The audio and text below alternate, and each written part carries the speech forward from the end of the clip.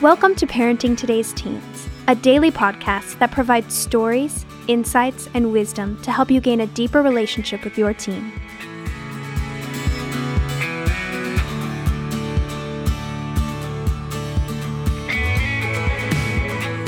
On today's episode, Mark Gregston and Wayne Shepherd talk about how to give your teen consequences without the added guilt and shame.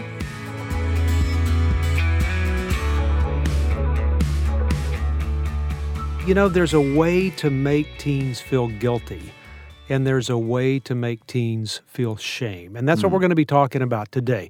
You know, you can discipline your child and enforce consequences, and it can be very productive. But, you know, you can do it in a way that becomes very counterproductive and works directly against what you're trying to accomplish through the enforcement of consequences. And I tell people all the time, I believe in consequences. Amen. I do not believe in shame. That's right. All right, Mark, as we talk about parenting our teens, it's really important that we define what we mean by guilt and by shame. They're two different things, aren't That's they? right. You know, Merriam-Webster Dictionary defines guilt as having committed a breach of conduct. It's the state of one who has committed an offense, especially consciously. And so, I mean, it's really the result of something that's inappropriate, so you feel guilty. Kids know when they've done something wrong. Parents remind them when they've done something wrong. I know when I've done something That's wrong. right, and they feel bad. They go, oh, I blew it. I made a mistake. I shouldn't have done that. I don't want to do that again. I shouldn't walk along that path. And I think we as parents have got to enforce consequences to rules and boundaries that we place before kids so that it helps them walk along a good path. And they are the ones, because they chose to walk outside of the path that we designed for them, they chose the consequences. And so that's why we've got to enforce the consequences. If we don't, then they learn that there are no consequences, and they quit feeling guilty about things that they do wrong. And that's where a parent might say, my child has lost his conscience about doing things wrong. Well, that's how. You quit enforcing those things. So consequences are perfect. They've got to be appropriate, age appropriate. They've got to be in line. They can't be destructive. They've got to be productive. But it's got to be something that a child chooses when they choose to follow a path that has a consequence to it. So when you define guilt that way, it's healthy, isn't it? It is healthy. It's a feeling of wrongdoing. I've done something wrong. I have this feeling about it. There is something very good about the guilt that comes along with inappropriate behavior. All right, that's definition number one. Let's define shame. Shame. Merriam-Webster would say this, that the painful emotion caused by a consciousness of guilt, shortcoming, or impropriety, a condition of humiliating disgrace. I would say this, guilt is the feeling of wrongdoing. Shame is the feeling that there's something wrong with me. With me, yeah. And you see, if you let a child continue in their shame, they move to self-contempt. And self-contempt is this. I'm such a jerk. I can never do anything right. There's something wrong with me. I'm terrible. I'm awful. I'm miserable. Nobody likes me. I think I'll go eat some worms. I mean, and you let that play out at a 7th grade level and an 8th grade and a 9th grade. And then what a child does is begin to medicate for that in some way or engage in some ways to overcome those things. So now that little snowball of shame that I started in the 7th grade is now an avalanche when they get to be a senior in high school, and they're living their life around overcoming that shame. And when somebody tells them, you know, people are miserable people, they're saying, oh, I am a miserable person. I'm an awful person. Sadly, it's true. You see this in teens, don't you? Oh, I do all the time. It's a progression. And so when you shame a child and make them feel like there's something wrong with you, I mean, when parents look at a kid and go, what's wrong with you? I can't believe that you would ever do something like that. Now, have I ever said that? Yes. Has every parent said that? Probably. It's a shaming statement. I can't believe you're such a klutz. I can't believe that you act that way. I can't believe. Those are shaming statements rather than saying, sweetheart, you can't dress that way. I just don't feel comfortable with that. As opposed to saying, when you dress that way, you look like a, and you can fill in the blank. That's a shaming statement as opposed to saying, I don't feel comfortable with that. I just don't think that's in line with how we want to live. No, these are the house rules. That's how they're going to be. You approach it differently. And so when even consequences come, you allow consequences to have their full effect on a child, but not shaming them. I can build up a child. By allowing consequences to happen in their life and then affirming my relationship with them, preventing them from moving to shame. When they say, oh, I'm a bad person, I usually say, no, you're not a bad person. You just made a mistake. Well, no, there's something wrong with me. There's nothing wrong with you. You're pretty normal, but you can't do it. Well, I want to smoke dope all the time. I don't blame you. I would too if I went through the situation that you're in, but you can't do that because it will take you to a place that you don't want to end up. No parent sets out wanting to be a shame-based parent and wanting to demean our kids and to tear them down. We just sort of fall into that pattern, don't we? I think so. I think we do that through anger. When we're mad, we say things that perhaps don't need to be said. Perhaps we're sarcastic. If we pick up a sarcastic style of engaging with our child, those are cutting remarks. But idle words have a way of just cutting deep. That old belief that sticks and stones may break my bones, but words will never hurt me. That's not true. Words that are said, when somebody looked at me and said, you are so stupid, it changed the way that I perceived myself. And so I thought, well, I'm never going to get there with grades, so I better get there through my ability to talk. And so I started talking different things. Well, it's amazing to me. One of our board members was joking with me, and he said, Mark's not near as stupid as he looks. And I thought it was funny, but then it brought back something that was said to me when I was in the 6th grade. Sure. And I went, wait a minute.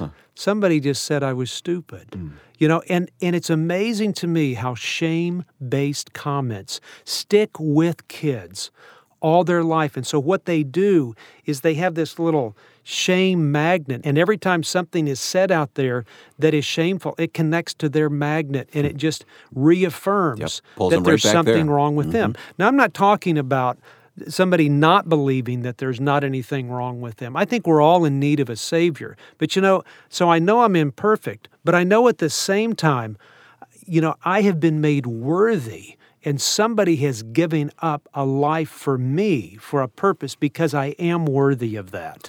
When you stop and think about it, nothing is going to stunt the maturity of our teens any more than this shame-based approach. It is. It's looking at a child and cutting them down to such a point that they're never going to recover from it. Sure. It's easy to see it when you stop and analyze it. It really is. There's a man that came to one of our retreats, and he stood up and he said, a teacher told me a long time ago, if you had as much brains as you did fat, maybe you'll make something of yourself. Ooh. And I sat there and I thought, I have never heard of a more shameful comment that can be made to a kid that is so inappropriate. And I get on my high horse on this and start meddling a little bit. But it accentuates what I was saying, that statement has stuck with this man till he's 45 years old. And his comment was this, I've been trying to prove that wrong all my life. But you can see how it would have that effect, lifelong effect on someone. Absolutely. What a teacher was trying to do was to motivate a child. And I Probably think in a moment of frustration. That's right. But there's a way to motivate that it's productive. And there's a way to motivate that it's counterproductive.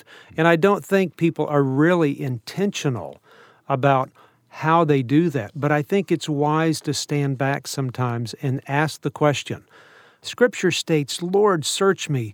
Look at my heart and see if there's any hurtful way in me. And what I have got to do is look at my life and say, is the way that I enforce consequences to get across what I want to get across being productive? Or is one of my hurtful ways being shameful in the way that I pursue my kids?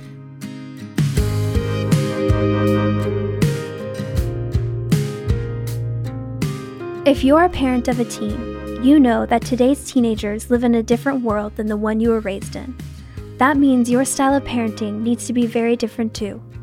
Too many parents parent their teens with principles that come across as authoritarian or judgmental, and such styles just aren't effective anymore. There is a better way, one that helps parents and their teens thrive together in today's culture.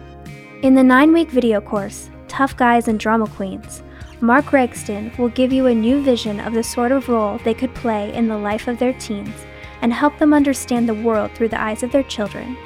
This course comes with a facilitator's book, a copy of Mark's Tough Guys and Drama Queens book, and a participant's guide. There's even questions at the end of each lesson to help provoke discussion, in case you want to go through the course with your friends, neighbors, or church group. You can order the Tough Guys and Drama Queens curriculum series by visiting parentingteenresources.com.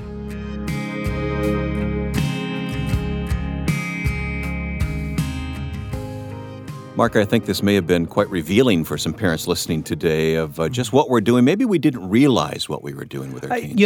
I believe that to be true. I don't think parents really intend to shame or place guilt on their kids. I mean, guilt is inherent and shame is almost inherent. I mean, they feel that already. But our point is saying, moms and dads, what you have to do is spend a little bit more time being intentional about coming alongside your child and not shaming them. Mm-hmm. You don't want your kids thinking of things that you told them when they were in the 5th or 6th grade, and they can still remember that when they're 45 years old. Ways that they were shamed, ways that they were told that they were so wrong and so pathetic, and they would have disappointed everybody, that you set into motion some very negative things and negate all the great things that you have done in the life of your child.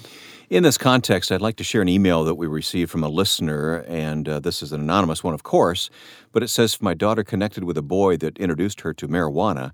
She was one that never got in trouble. Straight A student, very compliant. She attended a Christian school until she was a freshman in high school and then transitioned to a public school. To be honest, the newfound rebellion was a shock to us, and we overreacted in the discipline and grounded her pretty hard. She continued to make bad choices, and we confronted her verbally, expressing disappointment. Tears were shed, anger expressed, and shame distributed. There you go. That night, she took a bottle of aspirin and attempted suicide. She was placed in a day treatment program and completed the program, confronting the issues of people-pleasing, feeling pressure from mom and dad to be perfect, and wrestling with her relationship with her mother the most. She just seemed to spiral downhill from there. She'll be 18 soon, and we want to help her in any way we can. Boy, those are tough situations. I mean, when you have a child that gets introduced to something, perhaps the way that we think that we're supposed to handle it is to immediately squelch, is to scare them out of it, is to shut down their world. Yeah, protective mode, and you just eliminate everything else, and you find that doesn't always work. There was a man who came to me a few weeks ago, and he said, my daughter's been grounded for almost 2 years. Oh.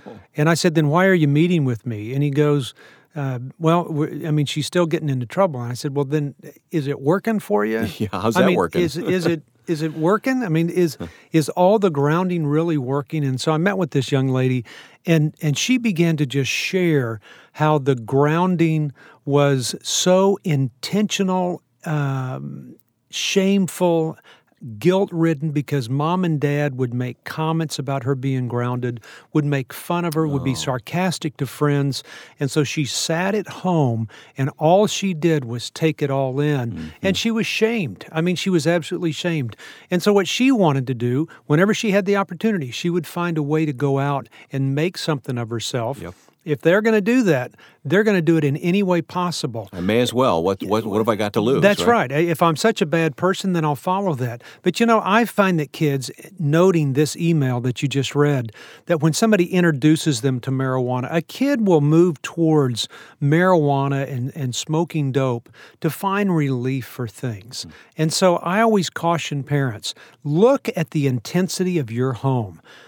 Is what you're requiring and what this culture pushes our kids to, are your teens finding a refreshment within your home? Or are they finding something that's a little bit more intense and cutting?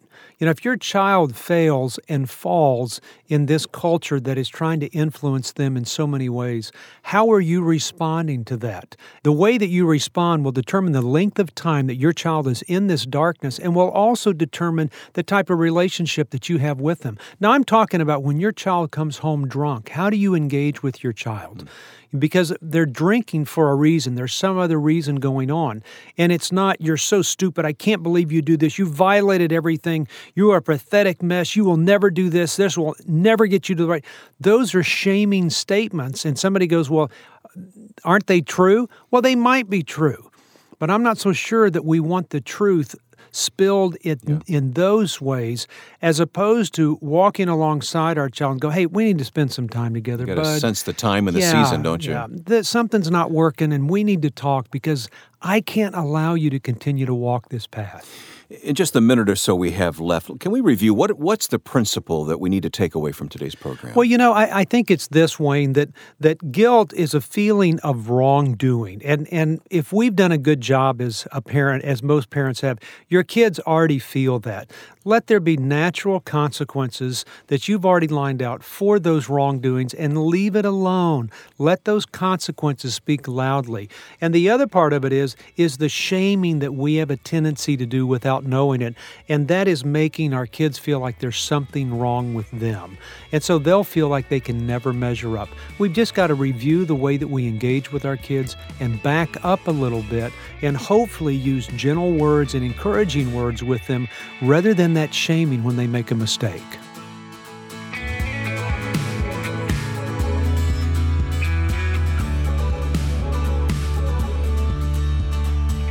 Thanks for listening to Parenting Today's Teens. For more information, visit parentingtodaysteens.org. And to learn more about Heartlight, visit heartlightministries.org. If this podcast has been helpful to your family, please share it or give us a quick rating and review on Apple Podcasts. Of course, you can listen to Parenting Today's Teens wherever you listen to podcasts. Join us tomorrow for another great episode. We'll talk to you then.